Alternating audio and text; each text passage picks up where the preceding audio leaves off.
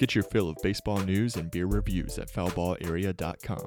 Follow our blog for the latest news around the baseball world and read about some of our favorite ballpark beers. Tune into the podcast every Wednesday as we take a deep dive into the topics of the day. Stay connected by signing up for our mailing list or following us on Facebook, Twitter, and Instagram at foulballarea. Now, here's today's episode of the Foul Ball Area podcast with Matthew Atkins and Trey Lyle. What's up, everybody? Welcome to the latest episode of the Foul Ball Area podcast. I'm your host, Matthew Atkins, alongside my co-host, Trey Lyle, and it's good to be back. Apologies for the delay in getting a new episode out. It has been a while, but we're working with new schedules, so trying to find a time to sit down together and record an episode of the podcast has been a little difficult, but we're doing it this week, and we've got a good one for you because it has been so long since we put out an episode. A lot has happened. We had to lock out ourselves. We had to experience it just to get through, give you better content. And now we get to experience the end of our lockout and the end of Major League Baseball's lockout, because baseball is back. In the time since we put out our last episode, the lockout ended. Major League Baseball has gotten its stuff together. Teams are at spring training. Opening day is set for April 8th. We have a 162-game season on the schedule. We have free agents signing. We have trades. We have all kinds of stuff going on. Baseball is back. Amen to that. I mean, they finally got their heads out of their behind and were able to, get it done. And I think, hats off to them. How they handled this situation was awful.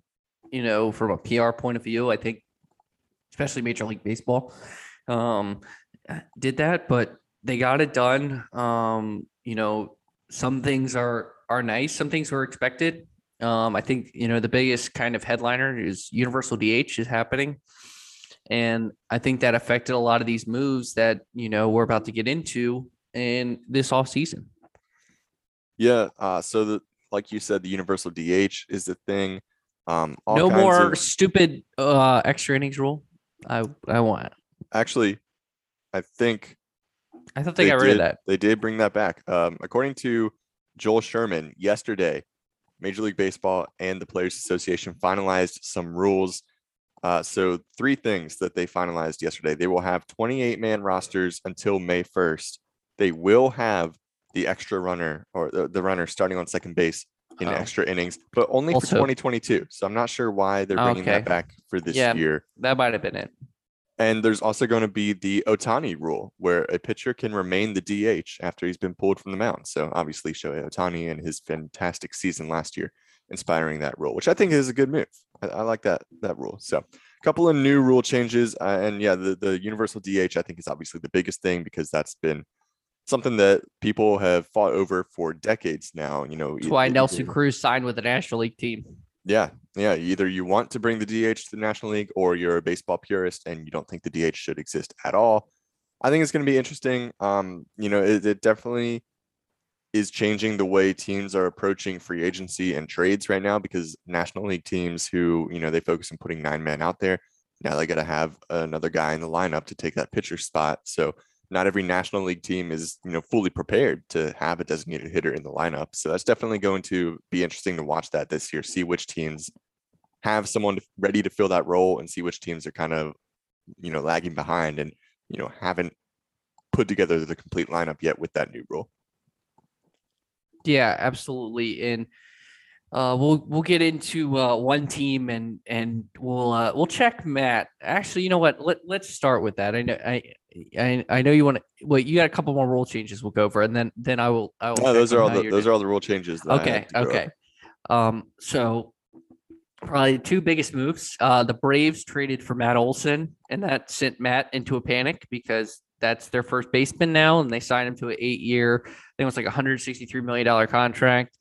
And that gave the alert that Freddie Freeman was not coming to the Atlanta Braves again. And then the Yankees signed Anthony Rizzo to a 2-year, 3-year deal. That gives it a sign that he won't come to the Yankees. And it looked like between the Padres, Red Sox, a couple other teams, but it looked like there's a clear front runner all along. And Freddie Freeman signs with the Los Angeles Dodgers. I think it was a 6-year deal right? 6 years, 160 something, Yeah, it was a 6-year contract. I think it was around 160. Yeah. which is interesting given the fact that the Braves.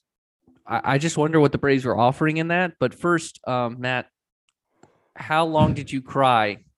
Because you kind of had it was a slow death, like because of the Matt Olson trade. Yeah. You knew Freddie Freeman wasn't going to sign with the Braves, but you didn't know where. Let And me you just saw, and he signs with the biggest competitor in the National League. let me just run through the whole saga for you as a Braves fan. So when the lockout ended, We need I was some like I somber was music to this. maybe I'll put that in post production. When the lockout ended, I was extremely happy that we were going to have an MLB season. But then it hit me that now free agency is resuming, and now that brings the chance that Freddie Freeman really might not re-sign with the Braves. So I was really nervous about that. You know, I still thought he would, but I knew there was a chance that he would end up somewhere else. So I was nervous. Then I got the notification. I was driving to work and I pulled in the parking lot and I'm getting out of my car. I checked my phone and I got the notification that the Braves traded for Matt Olson. And I was like, well, dang it. That is, you know, he's taking the first base spot. That likely means Freddie Freeman is not coming back. And I like Matt Olson. He's a great player. He's a great first baseman, a great batter, you know, very comparable to Freddie His Freeman. numbers were comparable. Yeah, I was gonna say his numbers are very similar to Freeman's. And he's 4 years younger. So, you know, great pickup by the Braves trading for Matt Olson. But I love Freddie Freeman and the way that he has been. You know, he came in to Atlanta as a rookie and a young, talented player, a prospect, started making an impact on the team right away. Chipper Jones retired. Freddie Freeman became like the emotional leader of the team. He's been at an MVP caliber his entire season. And he's been the face of the franchise for over a decade now. He won us a World Series. So I love him for all that. And he's still got some good years ahead of him. So, you know, I was hoping that the Braves were going to bring him back. And so they trade for Matt Olson, and I'm bummed out because that likely means that they're not re-signing Freddie Freeman. There was a small part of me that was hoping they would still re-sign Freddie and have one of them at DH and one of them at first base. There was a small part of me that was hoping that would happen. I didn't think it was likely, but I really wanted it to happen. So then a couple of days later, he signs with the Dodgers, which after the Braves traded for Olson, I expected him to go to Los Angeles. So he signs with the Dodgers. I expected it. It didn't hurt as much, but it was still. You were able to upsetting. cushion the blow. Yeah, able to cushion the blow. And you know, seeing all these pictures of him in a Dodgers uniform, seeing him playing on the field with Dodgers teammates, it just feels wrong. It just feels weird. And it's going to be a weird adjustment seeing him in regular season games as a member of the Dodgers, seeing Matt Olson at first base instead of Freddie Freeman. It's going to be an adjustment, but you know, it is what it is. And kudos to the Braves because they went out there, they realized they weren't going to agree with Freddie on a contract. So they went out there, they got the next best option available. And then they wasted no time locking him up because they traded for Olson. I think he still had 2 years left on his contract. And then immediately they signed him to an 8-year extension. So great job by the Braves front office getting that done because now we have a first baseman locked up for the next 8 years. And he is younger than Freddie Freeman. A lot of people say, you know, you point at the contract, the money was almost the same as what Freeman wanted. But the contract for Olson is 2 years longer and he's 4 years younger than Freeman. So great job by the Braves getting that done, locking up the first baseman of the future. But yeah, it was a sad experience. So that's where we're at now. And yeah. Yeah. And I got to see you. You know, we had dinner for some other reasons. Let's just put it that way. But we had dinner a Sunday. I think this Sunday before he signed. Sunday before this trade happened. Yeah. And you were wearing a Braves hat. And I asked you, do you think they're going to get Freddie Freeman? And you said, I hope so. And it obviously didn't happen. But in a weird turn of events and kind of like, you know, a revenge, you know, I did the Michael Scott, how the turntables gif when this was announced. Kenley Jansen signs with the Atlanta Braves. Yeah, I like that move. On a 1-year deal for $12 million, right? 1 year, 12. Yeah. And it's a really good move for Atlanta. I think this shores up maybe one of the best bullpens in baseball. especially the back half of their bullpen, is going to be really good. And, if you cannot get the firepower to match the Dodgers, which we need to talk about their lineup in a second, you need the arms. And I think Atlanta realizes that. And that's kind of why, you see the Mets load up in pitching with Scherzer, and then Atlanta kind of do it with Jansen in the back half of their bullpen. Yeah, I like the move bringing Jansen in. They also signed Colin McHugh. They've made some other good signings. They brought back Eddie Rosario, who was the NLCS MVP last year for the Braves. So they have made some pretty good moves. Obviously the Olsen deal is the biggest one that really stands out, but they've made some good moves all around, some lower level moves that will really help out with depth and, helping out the bullpen and the rotation. So I think they've had a pretty good offseason. I think that they are set up to have a good season this year. Going back to Freddie Freeman, he had his introductory press conference with the Dodgers last week, and he was talking about his experience in free agency and negotiating with the Braves. And he said some things that, it was kind of sad when he was talking about it, because he said that he was blindsided when the Braves traded for Matt Olson. And there was an article on ESPN from Buster Olney where Chipper Jones was giving Freddie Freeman advice on how to handle free agency. And Chipper Jones said, don't try to play the Braves because they will force your hand. They'll call your bluff. And I guess Freddie Freeman learned that, because the way that these negotiations shook out, it sounded like, he told them what he wanted and he told them he wasn't going to budge. So they said, all right, neither are we. They went out and traded for Matt Olson. And, I guess he thought there was still room to negotiate, even though, he said this is what he wanted. I guess he still thought there was room. Either they would meet him or he would be willing to meet with them. So I guess, I don't know. It seems like there was a miscommunication there. And the Braves, like Chipper Jones warned him, they called his bluff and they went out and they got the next best option. So it was sad hearing him talk about it, because he said he was, blindsided and heartbroken when they traded for Olson. But, it is a business and that's the way it works. So he got the contract that he wanted. He's back home in Southern California. He's obviously going to have a shot at many more championships. So, I'm happy for him. He's on the best team. I think the Braves are set up for success as well. So it'll be interesting, if they're the two best teams, they end up meeting in the NLCS again. That'll be an interesting matchup. It will be. But yeah, we've had a lot of moves. Yeah, since the lockout ended.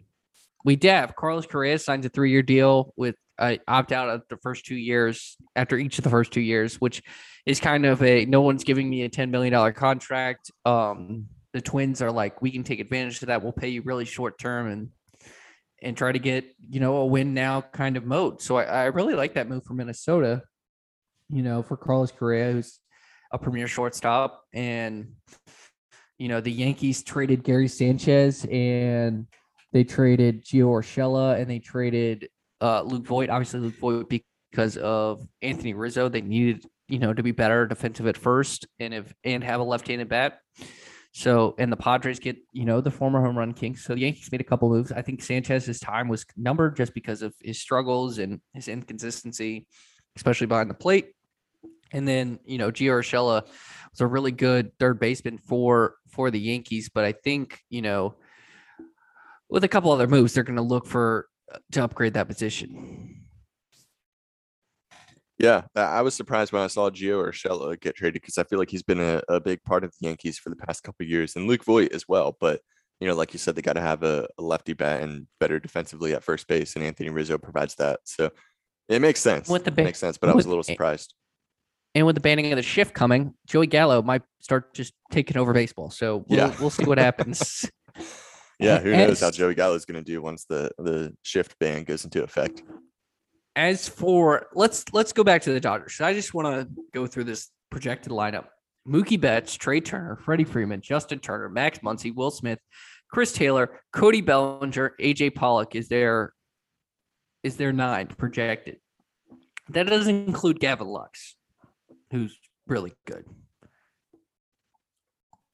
Yeah, this is safe enough to be maybe the greatest lineup. They have 3 of the top 6 MVP candidates, like in terms of betting odds. Yeah, for the National League. This is scary how good this lineup can be. Yeah, Like, it is. It's. I mean, I they've mentioned got a this. really good line. I mentioned this. I mentioned this on the fast lane. Um, the Dodgers are the Yankees, like the new Yankees, like just buying their way. Like the Yankees have sort of done that over the last 10 years, but not really. They, most of their, Aaron Judge is a farm grown player. Same thing for, Gleyber Torres and so on and so forth. But the fact that the Dodgers have this lineup, like, have we seen a lineup this good, like, ever? Like, I can't even think of it in recent memory. We probably have, but Probably, maybe not. Maybe those not in 99 in the Yankees past couple teams, years. obviously Who are the 3 MVP candidates? I mean, I'm Betts, guessing Turner, Betts. Turner, and Freeman. Okay, Turner. Yeah, I wasn't sure who the third one. I was gonna say Betts and Freeman. I wasn't sure who the third one was gonna be, but Trey Turner. I guess that makes sense. The other Big Turner, first name misspelled. the other Turner on the Dodgers in the Dodgers lineup. This is just a funny tweet that I saw earlier. I thought I would share from Jeff M. Donahue. Says Freddie Freeman looks like he was hired to play Justin Turner in a low budget movie about the Dodgers. I just thought that was funny. Freddie Freeman's got a little bit of the red hair going on like Justin Turner does. So yeah, it's going to be a really solid lineup for the Dodgers, and yeah, I mean they're scary on paper, and I think that they're going to be really good, probably the best team in the National League. But I mean, we had last year the Giants were a surprise team and ended up being the top seed in the National League. So you never know what's going to happen. But obviously, it's easy to go with the Dodgers as Yeah, but being they the number lost one to the team. Dodgers in the postseason. They did. They did. Yeah. Yeah. So. So Yeah, a lot of other free agent moves since the lockout ended. I've got a list put up from CBS Sports of their top 10 free agents and where they've all signed. I don't agree with the way they necessarily ranked their top 10 free agents, but something that's interesting to me when I look at this list is one team has signed 2 of the top 5 available free agents this year, and that's the Texas Rangers. They signed Marcus Semien and Corey Seager. Interesting that I guess they can move Semien to second base, but interesting that they would sign 2 shortstops. that is true. But I mean, and they signed Semien to a 7-year deal and Corey Seager to a 10-year deal. Those are both very good moves, very good players. MVP candidates. When do they get traded? Probably in about 2 years. And go back to the Correa deal. With the way it's structured, they could trade if the Twins don't do well this season. They could trade Carlos Correa at the deadline. Yeah, because he has a very tradable contract. True. So this is a really good move for the Twins. Shout out Evan Hughes, by the way, who's a Twins fan. Other notable moves in the past couple of weeks: Chris Bryant signs with the Colorado Rockies. He was ranked as the number 3 free agent this offseason. Kind of an interesting move there.